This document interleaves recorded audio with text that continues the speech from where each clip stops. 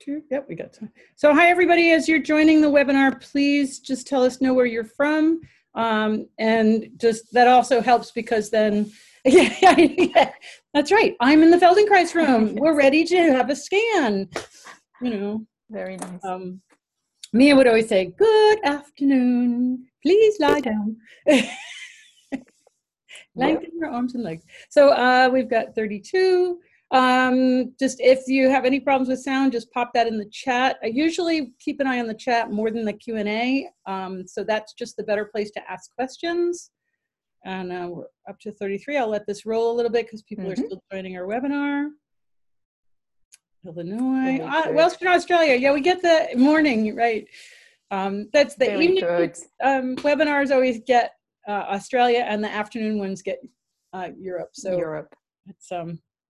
I'm always kind of changing up the time. You know, I studied Feldenkrais in Australia, right? So it makes sense. Oh, that's right. To talk about Feldenkrais in Australia. Yes. Yeah. All right. Very good. Is that's one of his distant cousins. Yes. He's a little bit bigger. He's a little bit bigger. Neville's here. Wait. There we go. See, it's quite bigger than Ned. Oh well. Neville's, you know. Hi. Yeah. Wait, wrong arm. Hi. So this is Neville. Ned's retired, actually. He had a fatal amputation of the lower leg in front of children. It's a little embarrassing, so he had to be retired.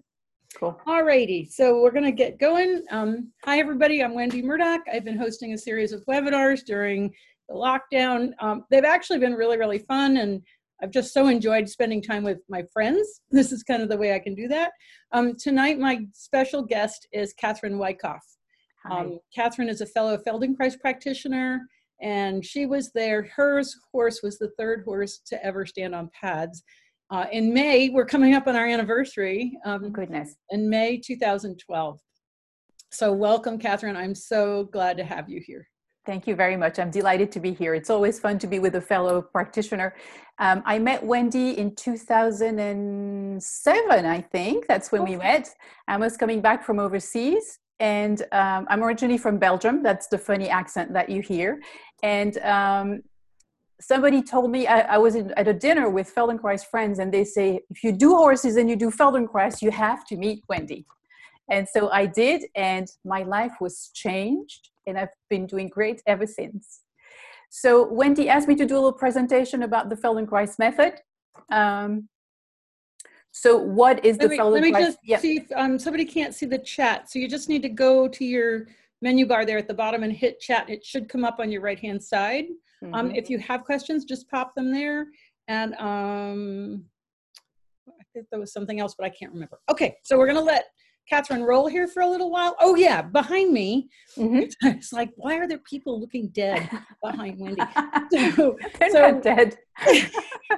Laying on the floor. So when you do a Feldenkrais lesson, a lot of times they're on the floor, and you lay down on a mat and you lengthen your arms and legs, and you do what's called a scan. So I thought it would be great to just feel like we are in the classroom, since right now we can't be with each other, but you can get that feeling. So that's why, that's basically from a Feldenkrais class. Yeah, that's perfect. Then you can see what I'm talking about when I talk about the classes. That's super. So that the name Feldenkrais comes from the name of the person who invented the method. So it's hard to pronounce, it's weird to spell, but it's just the way he was called. So that's where it comes from. It's got nothing to do with Christ or with religion. That's a question that people ask me very often. Yes. So there we go. So what's interesting about the method, the Feldenkrais method, it's a method, it's not a therapy. It's a method that teaches you how to move better. And so actually, why don't I share my screen? Let me just... Awesome. Would you enable me to do that, Wendy, please? Did I not? We were so chatty earlier that... I know, we were having too much fun. I know. All right, I just made you... Oh, there we go. Okay, perfect. There we go. Laura, somebody said if you hover your pointer over Catherine, the chat will show up. They did some upgrades on Zoom, so things look a tiny bit different, and so far everything's running the same for me, but I know that they did some upgrades. So I promise I will not do a PowerPoint poisoning. This is just to keep so that I can keep track. So this is like a very brief summary of what the Feldenkrais method is and what it's not. So the tools we use in the Feldenkrais method are gentle, slow movement with attention and awareness. So that's really the tools, that's the base of the method. And what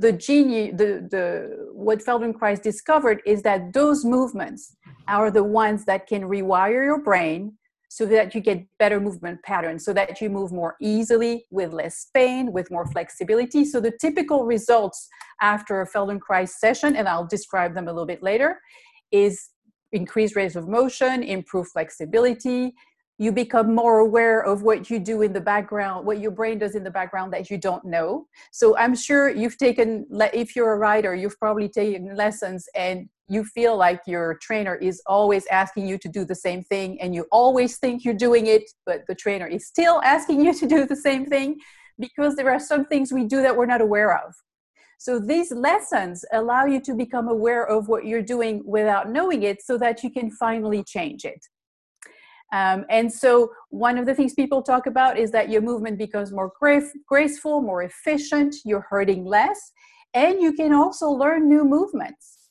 And what's very interesting about the type of movement we're doing in that method is that they have actually showed that it promotes the creation of new brain cells. So when people do these gentle, slow movements, you can actually keep on growing your brain. Even if you're older, right? Even when you're 60, 70 your age, you still create new brain cells, and those movement helps you create more. So it's a way to stay younger, I guess. It's a way to think about it. And the goal of Moshe Feldenkrais was to get people to become self-directed learners. So what you learn in the method, you don't learn certain movements that you repeat. That's not the point. You learn how to learn to move better. So I don't know what your experience is, Wendy, but I still do stupid things and I still hurt myself and I still overdo it. But what happens is when that happens to me, then I just lie down for a minute, I pay attention to what I'm doing, and by the time I get up, the problem is gone, right? What do you think about that? Do you have the same experience? And, for me, like, flying on airplanes, I used to get off planes and just, after 8 hours or whatever, and I would just lay on the floor and do the pelvic clock. Mm-hmm. And I would always find, especially if I had a headache, there's a certain part of the clock that wasn't moving. And yes. I spent 5 minutes just working with the pelvic clock. And the next thing I know, my pelvis is moving, my headache is gone, and I'm up and running again. So it's a great way to kind of undo some of the, things that we have to go through in life. Yeah. Definitely. And so what really interested to me, so I didn't really introduce myself. I'm a physical therapist. That's what I do. So I have learned the medical model of treating problems, right? And this is absolutely totally different from the medical model. So you don't focus on what's hurting and treat the area that's hurting. You really relearn to become aware of what you're doing so that you can change it. So you work at the brain level, not at the muscle level. And Feldenkrais used to say, go as far away from the injury as possible. That's right. That's right. And why do we do that? I think it's because Feldenkrais was a physicist. He was not a doctor at all. So he didn't come at it from the medical model. He kind of looked at the brain as a physicist would, with like pushing, pulling, seeing the forces and trying to understand how the system works. So another thing that you will see in the Feldenkrais method that you see in Surefoot Pad with when Wendy works with the horses is that we look at the whole system. So with the pad, with one foot, you can influence a whole system because you cannot change anything in that system without anything changing. And that's based on the physics of systems, right? If you have a basic engineering system, if you change one part of the system, it's going to have an influence on the other parts of the system. So it's a very different way to look at the body. And go ahead. It's really looking at the body as a whole, as opposed to looking at the body as a part and not recognizing it belongs to a whole. Yes. And then when you grow that to the idea of the rider and the horse, in my view, and in Wendy's view too, I think, then the human and the horse become one system. It's not even two systems together. It becomes one system in the best case scenario, right? So then you want to work on the whole system again. One of the things that Catherine, while you're talking, just unshare your screen so we can see you bigger, okay? Because you're okay. if I can, oh, oh, You there we just go. go up to the top there Yes, and yes, then yes, there we unshare go. or pause it. There you go. There we go. Perfect. Good. And so another thing another law, physics law that's very important in Feldenkrais, and I never know how to pronounce it. Is it Fechner-Weber law. Thank you. I never know how to pronounce it. But basically, it's the idea that, I'm going to give you two examples. If you carry something heavy like a piano and somebody puts a book on top of the piano, you will not feel the book, right? Even though the book is heavy. But if you carry something a little bit lighter like a tray and somebody puts a book on the tray, you will feel the book. So the idea, all that to say that if you want to feel very subtle things, you have to decrease the amount of muscle tension you're using, of energy. And that's why people behind Wendy look dead. Because what we're doing is, the reason why we're lying on the floor is not because we're lazy. I mean, it is nice to lie on the floor, but we do that so that you take away all the contractions, all the muscle work that happens when you're standing up. Or just to stand up, you need to have a lot of muscles working, so that you can really start to listen to the very subtle things that are happening in your body. And that's why we make the movements very slow and very small, so that the more you do Feldenkrais, the more you become able to feel smaller and smaller differences in your movement. And so you're able to really refine them. Yeah, I recall I'm talking about that when we're standing up, we're in gravity. And so our anti-gravity muscles have to work. And so by laying down, the nervous system doesn't have to keep working against gravity. We're actually allowing gravity to take us to the ground. Dr. Feldenkrais was a judo master, and he understood the importance of the ground as your friend, because the first thing you learn in judo is how to fall. And so this whole concept of the ground being a friend as opposed to a foe, like when we're riders, we don't want to hit the ground. But in this case, we want to use the ground as our feedback, because essentially the places that we have lessons, they're flat. So the floor isn't going to change, but if you feel a change relative to the floor, then it's obviously something that's changed in you. Definitely. And the floor, when you're lying down, gives you feedback. Right. Most of the time, we don't know the shape of our back. We don't have anything touching our back, so it's hard to feel what you're doing back there, right? But when you're lying on the floor, as you said, you can use the point of contacts, the space to feel your back and to know what you're doing. So the floor is definitely a big part of this system, of the Feldenkrais method. Yep. Cool. So let me see. That's what I was thinking about. Okay, let me look at my thing again. Yeah, you can pop it back up. That's fine. Yes. It's just when you're talking, you have great gesticulation. So I know I'm very. I talk with my hands. So just to finish that one. So it is not. Goodness gracious! Mm-hmm. It is not a therapy, and it doesn't work locally. So that's what the Feldenkrais method is not, right? The typical medical model, you're hurting somewhere, we're going to put something on that thing to fix it, right? For the Feldenkrais, as you said, more often you go far away from that part, because, so the way I think of it, if somebody comes to see me and let's say they have pain in their hips, right? And they come to see me because they have a hard time with pain in their hips. My thought is their hip is probably the part of the body that works the best. And so it doesn't need to be improved. The rest of the body needs to help a little bit. They've been overusing that hip that is ready to do anything all the time. It doesn't need to be fixed. The rest of the body needs to do its job so that the good hip doesn't have to work hard all the time, which is kind of the opposite of the model of what we're used to. But I found that it's what works. I do the Feldenkrais method not because it's fancy, but because it works. And I'm a lazy person. I don't want to spend a lot of time working if I don't have to. So it's more efficient. All right. So there's two other concepts in the method that I'm going to talk a little bit, because that explains also what we do. And I think it happens when you put a horse on a Surefoot pad. It's what happens when you see them change that fast. If they change that fast, and if humans change that fast, you know that it has something to do with the brain, right? If a muscle doesn't change that fast, it has to be something bigger. So in your brain, you have a map of your body. How did you develop that map? You didn't go to body map school. You didn't go to movement school, right? So you develop that map as a kid, as a baby, by moving. You moved, you made mistakes, you learned from your mistakes, and little by little, you developed a map of your body that becomes better and better as you get older. By the age of 7 or 8, your gait is pretty good. You've got a pretty mat. You've got a nice pattern. That's how you develop. Everybody has a different map in their brain. You can tell, I'm sure you've had that experience before, when you see somebody coming from far away and you can't see their face yet, but you can recognize them from their movement. We each have a very specific movement pattern because we did our own schooling by ourselves on the floor as babies, right? I'll never forget when I was in Switzerland and I had gotten done with my teaching that day, and I would go for a walk in the woods, and I was probably a half a mile away, and they spotted me because they recognized my gait. Yes, yes. And some people are more recognizable than others, but definitely it's all different. So you get to the age of 6 or 7, 8, you have a nice little pattern going, you're pretty efficient, and then you go to school.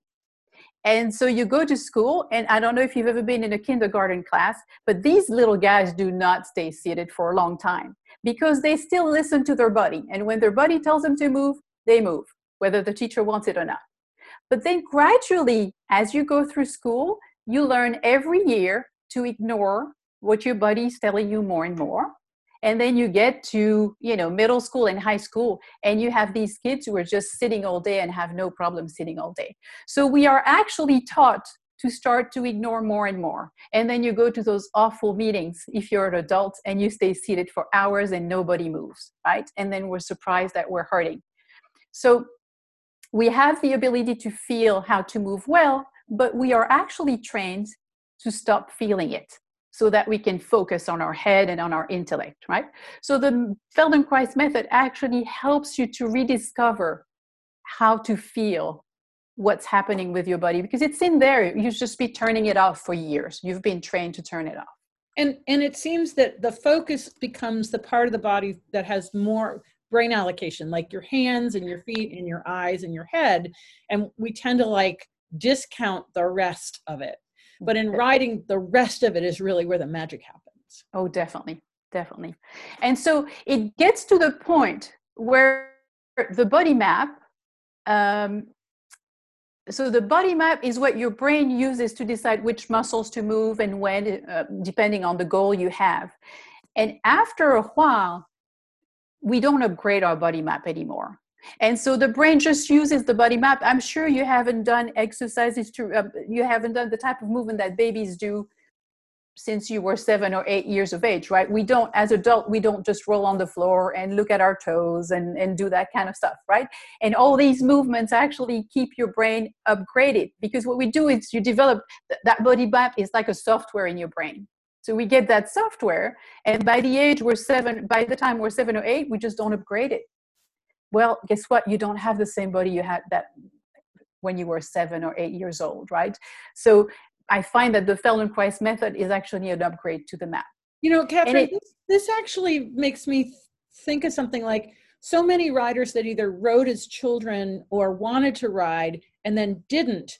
And it seems that they always talk about, I used to be able to do this and I can't now. And basically they're remembering their old body map, but that's not where they're at anymore. That's right. That's exactly right. And then on top of that, especially with riders, injuries happen. I don't have to tell you about that. Yeah. And so injuries for me will change the body map. Or will not change the body map, rather. So you still have your 7-year-old body map, but then you hurt your hip, and your brain still thinks you have your 7-year-old hip, but you don't. Your hip has been changed, right?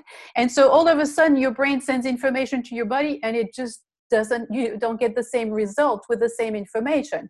Now, the extreme of that is that, for example, people who lose a limb or are amputated can still feel phantom pain. So their brain still thinks there's a body there and still acts as if there was a body there, even when it's not there anymore. So there's a way to have your brain map completely disconnected from your body. That's not impossible. And I see a lot of the people I work with definitely have that. So another idea that's important is that once you decide you want to do something, let's say you decide you want to walk to that place, your brain is going to pay attention to different things. in order to decide which motor pattern to pick from your library of motor pattern that you have. It's going to think about your environment. You're not going to walk the same way if you're in a city at night or if you're on the beach, right? So it's a different kind of walk. Your intention, are you going to very slowly to relax and to take a leisurely walk, or are you running from something, right? And your body map then decides which muscles to use and when. And so I'm sorry, I'm just going to stop you for a second. So many riders will ask me, like, what muscles should I use? Yes. When they're riding and they've been told about use their core, and they ask me what muscles, and I'm like, I can't, you have to use all of your muscles, basically. There isn't any part of you that isn't engaged in a particular movement. But we tend to think that if we just contracted the magic muscle, this would all work. And that brings a very important thing too, is that in your brain, you have the intellectual part of your brain, the thinking part, and then you have the movement part, the motor part. The movement part is in charge of moving. You cannot think your movements. It's not the same thing. The thinking part is not fast enough to design a movement. You just cannot. There's too many muscles, too many parts. It's amazing what the brain does. The fact that we can stand on 2 feet already is amazing, right? When you think of all the things that happens too, you cannot think your way through muscle contraction. It just doesn't work. It's not going to have the same. And horses don't think that way either, because they don't even have the intellect to think about contracting a muscle. That's just not there. Right? They are motor-based creatures, and it's all about movement for them. Definitely. And they get the feedback. Hits your necklace and makes a clacky sound. Let me just take the necklace off. That's the easiest thing. Yeah, I was wondering what the sound was, and there we go. Okay, perfect. Okay, cool. Yeah, and so it's even more important to, if you don't update the map, you can think your way through any muscle you want. Your brain will not do it, because the pattern is not in the map. You can only use the ones you have in the map. And then you do the lessons like you're doing now. Let me see. Like all the people that are lying behind you right now. Then they upgrade their map, and then all of a sudden motor patterns that were not possible before become possible, because they actually design them. During those lessons, you create new neural connections and new motor patterns that you didn't even know you had. And it's not like you have to think about using those new patterns. It's just that you use them because they're now available. Again, it's the motor part of your brain that's updated. Right. It's not the thinking part. Right? So you're right. You cannot think your way through using a new pattern. What you can do, though, what we use sometimes is we, let me see. I try to help you, most of the time, I try to help people associate or become aware of their new body map. Like one of the examples is the confusion around where the hip joints are, right? There's so much confusion about that because we use the word hip for 3 different body parts, right? So I'm going to use my skeleton. And so you put your hands on your hips right here, right? You go to the tailor and he measures your hips that are over here, right? And then you actually have the hip joint. So we use the same word for 3 different body parts. No wonder we're confused, right? Right. And plus, it's one of those joints that you cannot touch because it's really way deep inside. So it really makes it very complicated. And so one of the things I do with the hips is make sure that people become aware of the new body part. We go through the feeling and through the movement so that they can remember the feeling, but not make it happen. Does that make sense? Yeah. Right? Well, for me, it makes sense. Yeah. Okay. And I'll answer any questions later on that. So a Feldenkrais lesson, like the people lying on the floor, one of the first parts of a lesson is what's called a scan. Yes. Where you just think of the different body parts to get a sense or a feeling of how they're resting on the floor, because that's your baseline. You essentially create a baseline. And so what I'm thinking, the way I think of that, the baseline, I like the idea of the baseline, but the way I think of that is reading your body map. Yeah, exactly. So you're lying down and you're like, oh, that's where my head is. Okay. Oh, this feels like that. You just take the time to go through your body to actually feel your map again, to see where you start. And then at the end, then we do gentle, small movements that are helping you rewire your brain in different ways. And they're all more crazy one than the other. But and the reason why they're helping and why they're crazy is that they are inhabitual. So another thing that we talk a lot in the Feldenkrais method too, is that you have your habitual way of moving. And then in the method, we create new ways of moving that very often feel very unfamiliar and unhabitual. But if I go back to the idea of that hip that was working really well, but habitually was being overused, if we change that habit and the rest of the body works, now the new habit allows that hip to be more comfortable. Right. One last thing that Feldenkrais said, and I mentioned it, but I want to highlight it again, is that no part of the body can be moved without the other part getting affected. So that explains why just moving one foot and putting it on a pad can change a whole system. Right? That's probably what gave you the idea somehow. The Sherpa definitely came from my Feldenkrais experiences, for sure. Good.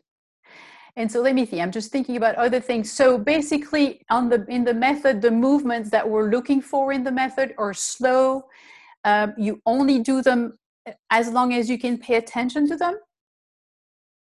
When you cannot pay attention to them, when they become mechanical, they're not worth it. Not worth it. Pain is never a good idea. Why? Two reasons. First, pain gets your brain's attention. So how can you pay attention to something else if you're hurting? You cannot, right? Pain is almost like a loudspeaker in your brain. You cannot hear the little things that you're trying to pay attention to. And then if you do a movement with pain, I think the goal of the session is to find out how to do it without pain. You already know how to do it with pain. So what's the point? Don't waste your time, right? So we're really looking at making movements that do not hurt, because that's the only way that the brain will take this movement. If you have a choice between a movement that doesn't hurt and one that hurts, the brain will always choose the one that doesn't hurt. So you're basically saying our nervous system, just like the horses, is going to seek ease. And so if it may not be totally pain-free, but if it's an easier movement, a freer movement, a less uncomfortable movement, we are going to go toward that. And it's not going to be incorporated in the brain map if it hurts, because what's the point, right? There's no reason, right? So then we get into the notion of pain. Right? So we have different ways of thinking about pain. And of course, I have to change the difference for pain coming from injury, where you just hurt yourself and you're cut or you're broken. That's pain from the injury, right? That's what I'm talking about. Or if you have something like a cancer or something, I'm not talking about that pain, right? I'm talking about the hip pain, the arthritis pain, the bone-on-bone pain, all these things that people complain about as they get older, right? Knee pain is a big one. Knee pain is another big one. So what is pain? Pain does not mean that part is broken or damaged, unless you remember what I said about injury, right? What it means is your body, actually pain is fantastic. It's your body letting you know you need to change what you're doing or this thing is going to be in trouble. So pain is like a check engine light for your car. What happens when your check engine light comes on? You go to the garage, right? Hopefully. Right? You don't drive the car faster and harder thinking it's going to solve the check engine car. No. So pain is actually your body saying, pay attention here. You're doing something that's not working for me. Right? So pain is actually great information. It drives us nuts, but it's great information. It means it's time to upgrade your map. A point is that without pain, and there are people that don't feel pain. Exactly. And without pain, you'll do things that are really, really damaging, and you won't even realize it until you're broken because your nervous system didn't report that was a wrong, that was a bad thing. It was they just can't feel pain. So you can really get in trouble without that warning system. And one of the reasons we get into pain is that we have learned to ignore everything that comes before pain, right? Mm-hmm. Right? We have learned to ignore stiffness, discomfort, all the things that come before you get to pain. And so tell me if you think the same thing, but now I rarely go to pain anymore, because except when I have to load 30 bales of hay because I have to, because it's raining in 5 hours. So, Well, but if I have a choice. Yeah. Sometimes our circumstances are such that we have to endure something. Exactly. And it's not about avoiding it. It's that we can recover from whatever that is. And that's the key. And that's one thing that I think Feldenkrais said too, is that health is the ability to recover. Yeah. Right. And that's really a big deal, a big important thing. Yeah. So I think what happens after you've done enough Feldenkrais lessons, you never need to get to pain anymore. Before you get there, you develop a sensitivity to you're thinking, oh, I've been sitting for a while. It's time for me to do something about sitting before you get to the pain. Yeah. So that's the plus of the method. You really become fluent in your motor patterns and in your body's language. You learn to listen to it again. Yep. Or you might recognize that this is a repeating pattern. It's for years I had pain in my shoulder when I would lay down on the floor. My one shoulder was always at a different height than the other. And that was years of Feldenkrais training. And then one day it changed. And I can't really tell you when it changed, because when that feeling goes away, you just don't notice it anymore. I wish there was like this little party that we had. Look, it's gone. But instead it's just gone, and we go on and do other things. And then later we'll stop and go, oh yeah, I don't feel that anymore. It's kind of weird. It is kind of weird. And the way I think about it sometimes, it's like a puzzle. I feel like each lesson is a piece of the puzzle. And when you do a puzzle at first, you've got like the corner pieces and then 3 or 4, you can't really see the picture. But as you go, you find that one piece that comes in the middle, and all of a sudden you realize what it is, right? Mm-hmm. And so sometimes you have those lessons and you're thinking, wow, what happened? It was just the right piece at the right time, right? So it's kind of fun sometimes. Yeah. Cool. Let me see if there's anything else I wanted to say about how the method works before we go on with the horses. So one of the things while you're looking, mm-hmm. He talked about reversibility. Yes. And he talked about that you needed to be able to either stop, go forward, or go back. And that if you got to the point where you could not reverse, you were in serious trouble. And so my example is, if you're leaning over a cliff and you can't step back from the cliff, you're in serious trouble. And it's the same thing as a rider when we're riding our horses, that we never want to get to the place that we can't reverse or stop, because that's when we're really in serious trouble.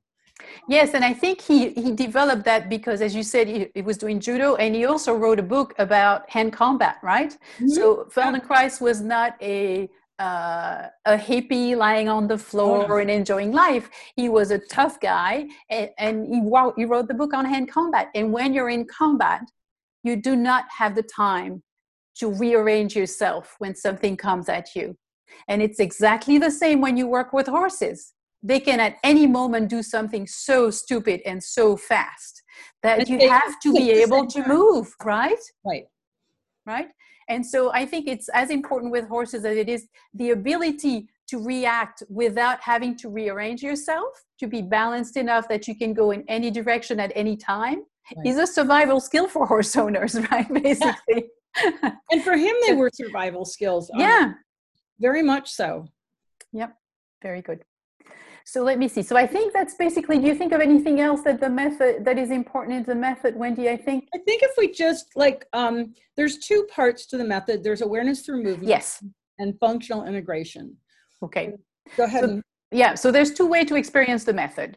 One way is to do what's happening behind Wendy right there. So you go to a class and it's a group session and you are verbally guided through the movement. So, as Wendy says, typically there's a little scan at first where you just land, slow down, start to listen to yourself and notice where you are, who you are today, and how you're in contact with the floor. And then you're guided through a series of very gentle, funny, often fun, pleasant exploration of movements. And then you have 5 minutes or 10 minutes at the end where you feel the contact with the floor again so that you can feel any difference between the beginning and the end. Because, and that's another thing that's perfect. Another thing I wanted to talk about. The use of contrast and difference is something that we use a lot in the method. because sometimes it's hard to feel subtle differences. So we increase the contrast so that we can really feel it. And then we let it go. And that's one thing. I don't know if you use that when you use that with a pad, but another idea also, if you notice something that's happening, I don't know, let's say the horse's left shoulder is up a little bit. Let's say the left shoulder blade is a little high. The idea would be, how can we stretch it down, right? The basic idea. Well, from the Feldenkrais perspective, my thinking is, I'm going to lift it up. I'm going to help it come up. And why am I doing that? The way I'm explaining it, that might not be the way Moshe has explained it, but the way I think about it is that in that brain, there is a program right now that's running on a loop that's saying, we need to lift the shoulder blade, we need to lift the shoulder blade, we need to lift the shoulder blade. If I lower the shoulder blade, the program is going to go, we really need to lift the shoulder blade, we really need to lift the shoulder blade, right? If I actually come up and say, well, I'll lift it for you, that's okay. Well, let's just lift the shoulder blade. We'll lift the shoulder blade, and then the program doesn't have to run anymore. The shoulder blade is lifted. And then you have the option of lowering the shoulder blade. Right? So the whole idea of as Mia used to talk about, if you could match the pattern exactly and take over the work, then the nervous system doesn't have to fire anymore. And it's after it stops firing that you can have a change, because now it's not working. And that brings us to another big principle, the idea of stretching versus lengthening. So stretching involves some kind of a fight. You are holding one side and you're pulling the other side away from it, right? And so what happens at the muscle level, you get microscopic, if you stretch to the point where you're hurting a little bit, which is the way I was taught to do it when I was young, you actually create microscopic tears in the fibers on your muscles that then heal in microscopic scars. So you actually decrease the flexibility of the muscle every time you stretch. So the stretching is a local thing when one side is pulled away from the other side, right? The lengthening comes from your brain. It's your brain telling your muscle to lengthen. So there's no, the muscle doesn't have to protect itself from being stretched, and your brain will never go too far to lengthen beyond where it's comfortable to get to the point where you have microscopic tears. So in the Feldenkrais method, we try to look at lengthening rather than stretching. That's one of the goals. Yeah, and in the contrast, it's not unusual to just do one side of the body in a certain movement and then compare it to the other side. And anybody who's ridden with me, and I've done board under the foot.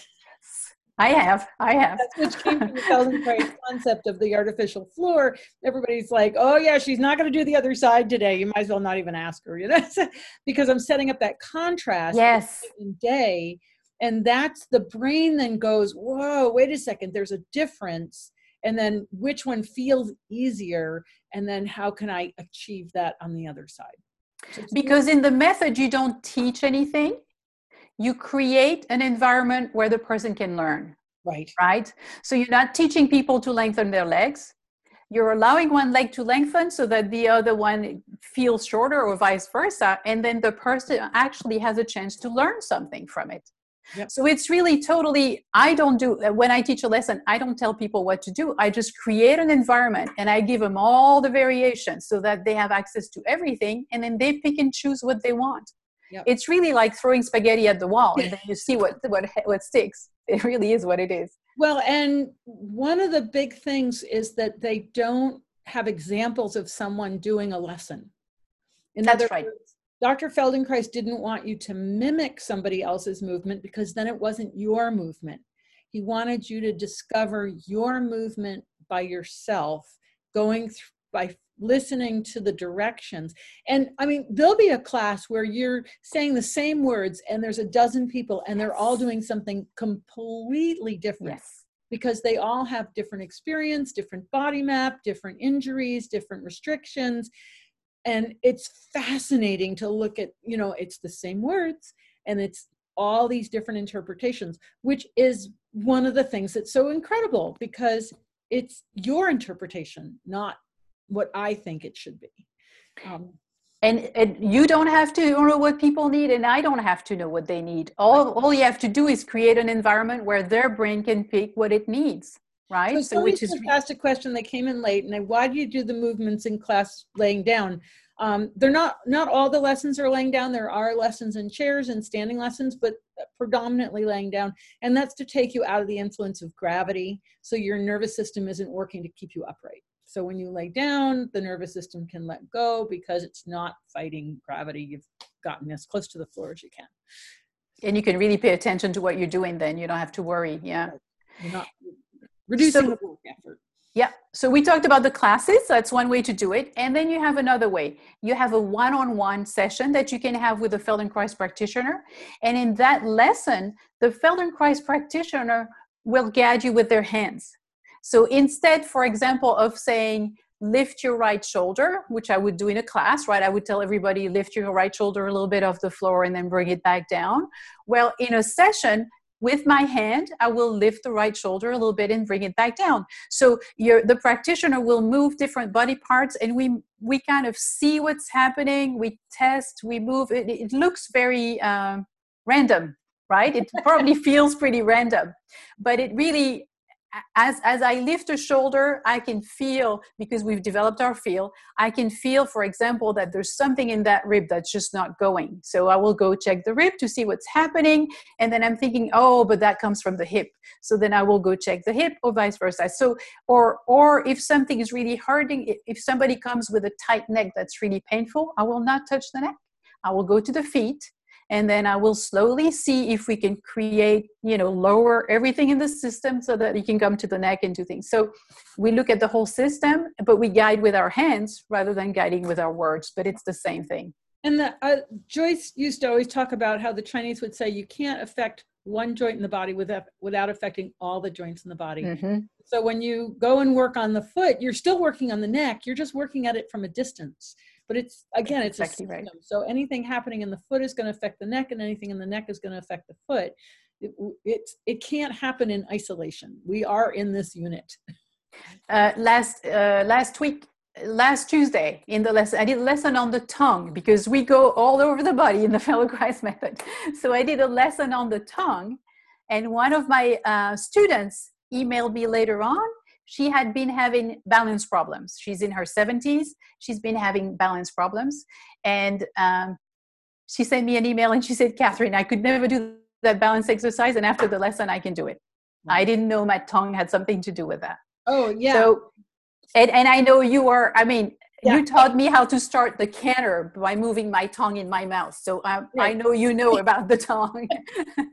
So, yes, definitely. Yep. When we get to the end, we'll talk about classes and that sort of thing, because somebody's asked a question about books. Feldenkrais's writings are really difficult to read. Yeah, it's not worth doing it, I think. No, he was a super deep thinker, and you read 1 or 2 pages and you have to go away and let your brain cool off. Yes. I have not read all of his works. If there's one that you wanted to read of his, The Case of Nora. He did a case study of a woman with a stroke. It's called The Case of Nora, and it's a short little book. And it's the easiest of all of his works to read. And unfortunately, he was going to write more cases like that, and then he had a stroke and passed. So there's only that one, which, like I said, it's the easiest of all his works to read. But the Feldenkrais Guild and there's a great website. There's a lot of research. If you're into research, there's a lot of cases. And because Feldenkrais goal was for people to become self-learners, you will find that there's Feldenkrais in all kinds of different worlds. Like, I'm in the medical world, you're in the horse world. Some people are musicians, some people are. So if you're interested in doing Feldenkrais, look at people who have the same passion you have. Because Feldenkrais by itself, it doesn't stand by itself. Feldenkrais is a way to do better what you want to do, whatever that is. Right. You don't do Feldenkrais, you just do it long enough so that you can get better at what you're doing. Right? Right. It's really it's a way of learning how to do what you want, as opposed to a means in itself. And it's really relearning because it was in your brain. You did it as a baby. You just forgot about it. Most people, but I do run across people and I'll watch them move, or they'll be on a horse and I'll go, "Did you crawl as a child?" And they go like, "Oh, is your mother alive?" "I don't know. Let me check." And they come back and no, I had braces. I was put in braces, and you can pick up these patterns in people because you can feel something in their movement. To become a Feldenkrais practitioner is a long process. In the United States, it's a 4-year process. How many hours? I've forgotten now. It's 120. It's 8 weeks. 8 weeks a year, basically, for Right. 4 years. For 4 years. So it's a long process, and you go through the process of doing the lessons, and then as you come to the 3rd year, you start learning the process of doing the hands-on work. You're doing a little bit of hands-on work in the beginning, but really after the 3rd year, then you start to do more of what's called the functional integration, which is the one-on-one hands-on. And during that training, you go through everything a baby goes through. So you go through the child development, because that's what Moshe Feldenkrais studied too. He just looked at how humans learn to move. And you'll see that's why we start lying on the back too, lying on the belly. We learn to roll, and then we learn to sit. You really go through all the stages of a child development. And I work a lot with children with special needs. And I've worked, just to say that Feldenkrais works with everybody, I've worked in neonatal intensive care with little ones that were not technically born yet, right? And then I have clients who are 98 years old, and I've worked with athletes, and I've worked with people who had severe disability in many countries in the world, and it just works for everybody because it works with that person's brain. So whatever that person needs, you just create an environment around them where they can learn what they need to learn.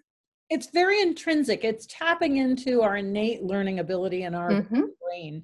And I had Dr. Peters on the other day. Dr. Peters is the neuropsychologist. And we were talking a lot about serotonin and the rest and the need for the deep rest. And one of the things that I know you have, and I have experienced in even awareness through movement lessons, the group lessons, or in the private lessons, that it almost feels trance-like. You're not asleep, but you're in such a deep state. And I think that that's when we have the neurochemicals that we're bathed in them in our brain, and that's what's letting us rewire things. Because the rewiring can happen really fast, like in a few minutes, or in an hour session or 45-minute lesson. But I think it's because the brain gets into a really available state to make change.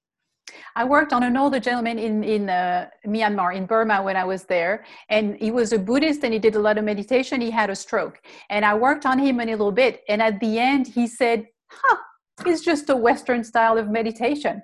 Because he felt like he had gone to the same place he was going to when he was meditating. He felt like my moving him brought him to the same, brainwave and area than he did when he was meditating. So that's really interesting. Yeah. Yep. Probably more like meditation as opposed to Reiki, because the Reiki is something that you receive, but this is where you're experiencing it. That's a little more. I see what you mean. Okay, cool. Good. So do we want to talk about some of the horses that we've played with? So let me just I first learned about Feldenkrais when I met Linda Tellington-Jones in 1985, and I studied with her extensively from 85 to 93. When I met Sally Swift in 86, I started working with her and apprenticed with her in 92. So I had been exposed to the Feldenkrais concepts, and I had Feldenkrais lessons. Like, I lived in Australia for a year from 87 to 88, and when I was in Sydney, I would go and have Feldenkrais lessons. So those concepts were always present for me. And then in 2001, I enrolled in the 4-year training in Baltimore, and went through that process. And then after that, I worked with Mia Siegel, who was Feldenkrais' assistant for 15 years before he started training people. So I've had 16 years of training in the Feldenkrais method before I came to the idea of Surefoot. But Surefoot is born out of this whole concept of Feldenkrais, where you're giving the horse an option, a choice, and you're allowing him to experience something and feel something. And we're not trying to control that process. We're I love Catherine. No, we're not trying to control that process. We're just providing an environment for the horse to become self-aware, and so that he can make his own change. Exactly. Yep. You're creating the environment for him to learn. Right. And a safe environment for him to learn. And that's one of the things that fascinates me more than anything, is that I'll meet a horse I've never met before, and I offer the pad. And if you've listened to any of the talks I've done with Sharon Wilsey, she talks about greeting horses and just holding out your knuckles for the horse to sniff you. Well, I hold out the pad in the same way to greet. I was always thinking, let the horse check it out, but there's probably a little more to it from the horse. Yeah. Right? It becomes a greeting, and it's an extension, right? So I'm not close, but I can reach out.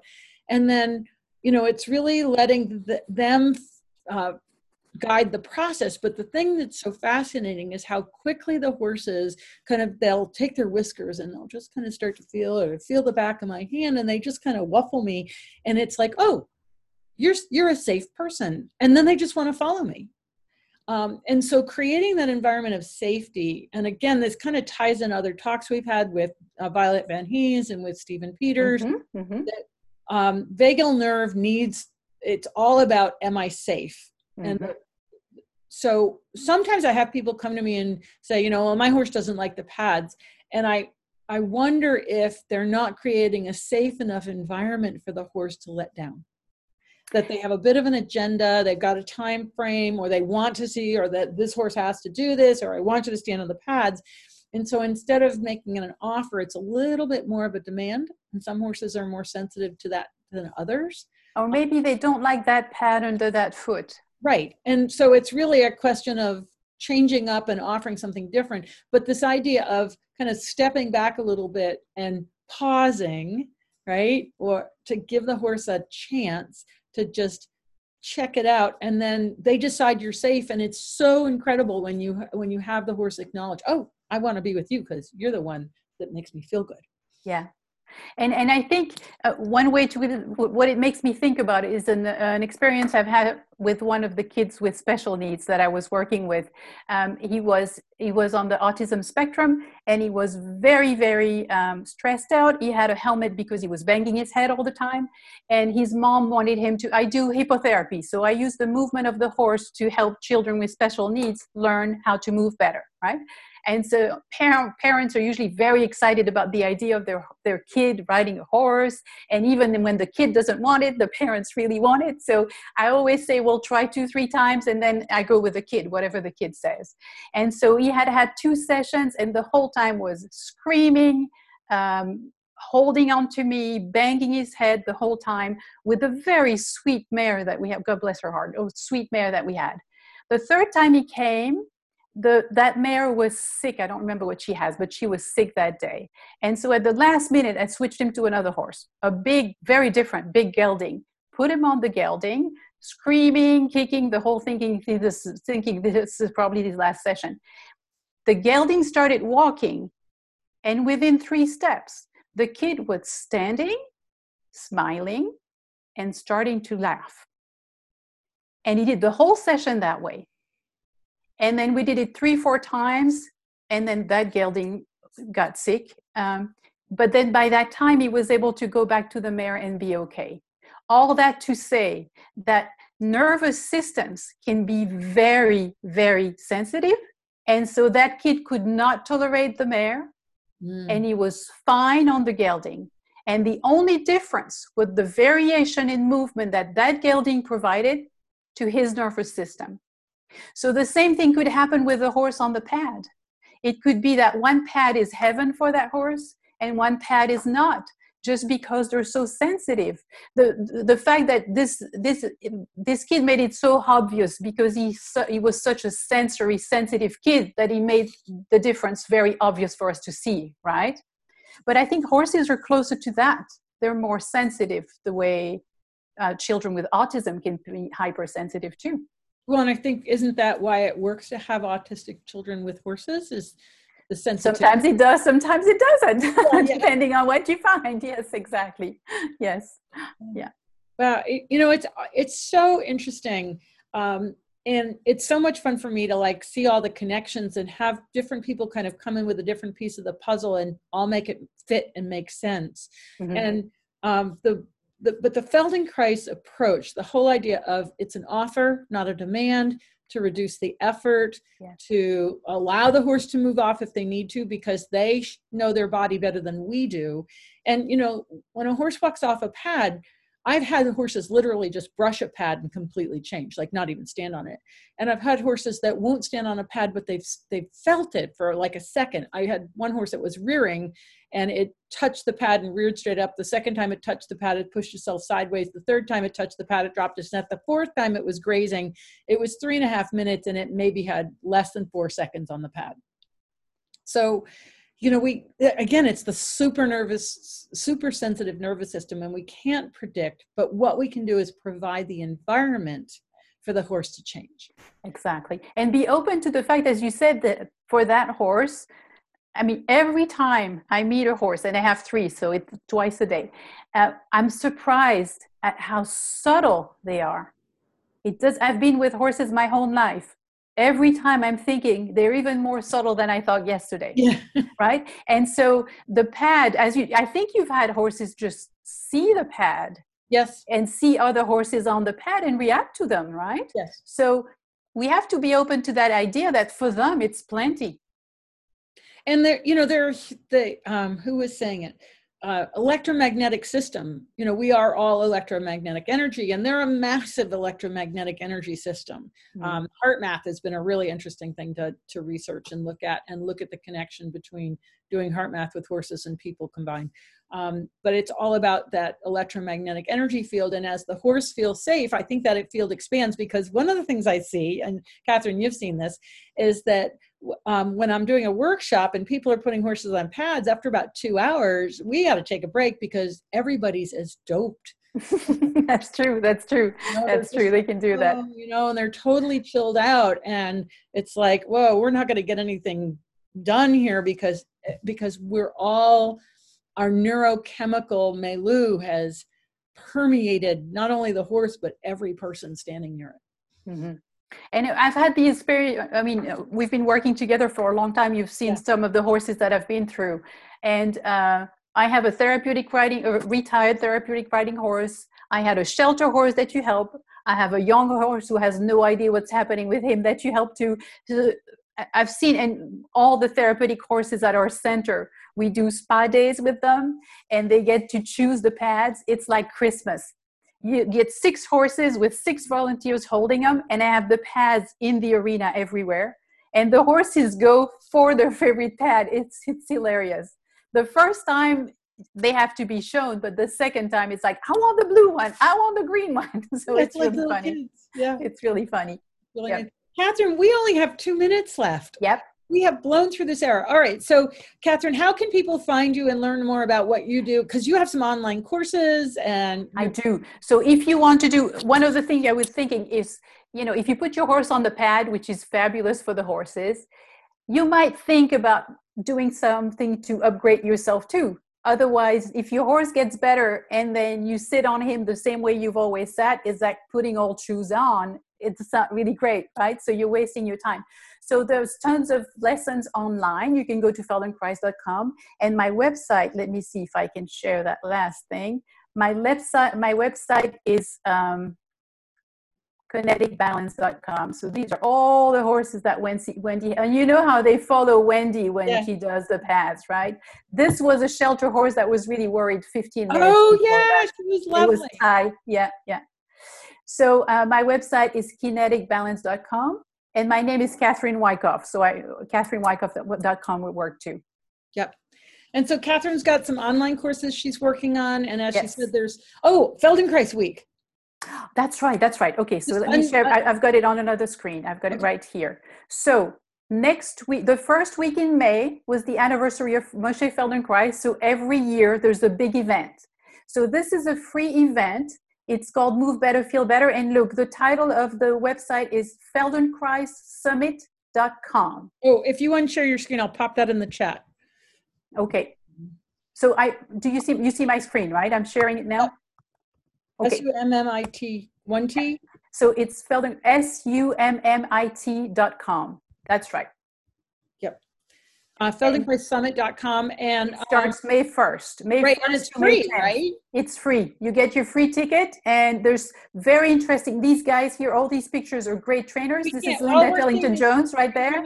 Catherine, we're not seeing that screen. Unshare and reshare because you're on the wrong screen. There we go. Okay. Oh, I see what you mean. Yeah. Okay, let me do this one. Okay. Sorry. I've done that. There it is. There you go. You see it now? Oh yeah, there it is. Perfect. Okay, perfect. So it's feldenkraissummit.com. And if you see all the trainers, you will recognize Linda Tellington-Jones is right here. And there might be some other people you know. But so it's a free event, lots of very interesting lessons and things. Right, and it's a great time to do this now while we're on lockdown. Exactly. Might as well upgrade your brain so that when you get back to your horse, and that's the thing is, every time I went to a training, and I used to go to Bad Tolz and do 9 days of training and come home, my horse would say, "Thank you very much, and when are you going back?" Yes, exactly. All right. Yeah. So if you unshare your screen there, that would be awesome. And then tomorrow, my guest is Robin Shelton Larson, and we're going to talk about SurePaws, the SureFoot pads that we've created for dogs. That'll be awesome. And also, we have a special running right now because I was supposed to be at the Land Rover 3-day event last weekend and it was canceled. So I'm offering 10% off any SureFoot products if you go to my website, murdochmethod.com/shop, and purchase any SureFoot products. Put in the code, and I'll type it in the chat. It's Land Rover Kentucky 3-day event. So it's all lowercase, LRK3DE. It's also on my SureFoot page. It's up in with the names of my guests this week. So you get 10% off any products. Like I said, tomorrow is SurePaws. On Friday, I'm doing another SureFoot webinar. Please join me then. And Catherine, thank you so much. I mean, thank you. That was fun. This hour, it was really fun. Great. And please contact Catherine if you have any other questions. Okay. Very good. I'll tell you that physio pad is how I got standing on my feet again. And we've had so many stories of people standing on the half physio or the full physio pad. And we have farriers that have bought it to use it in their practice, and it hasn't left in front of their sink. Okay. So you'll have a great time using that. And thank you so much for joining us, and we'll see you soon. Thank you very much. Bye-bye.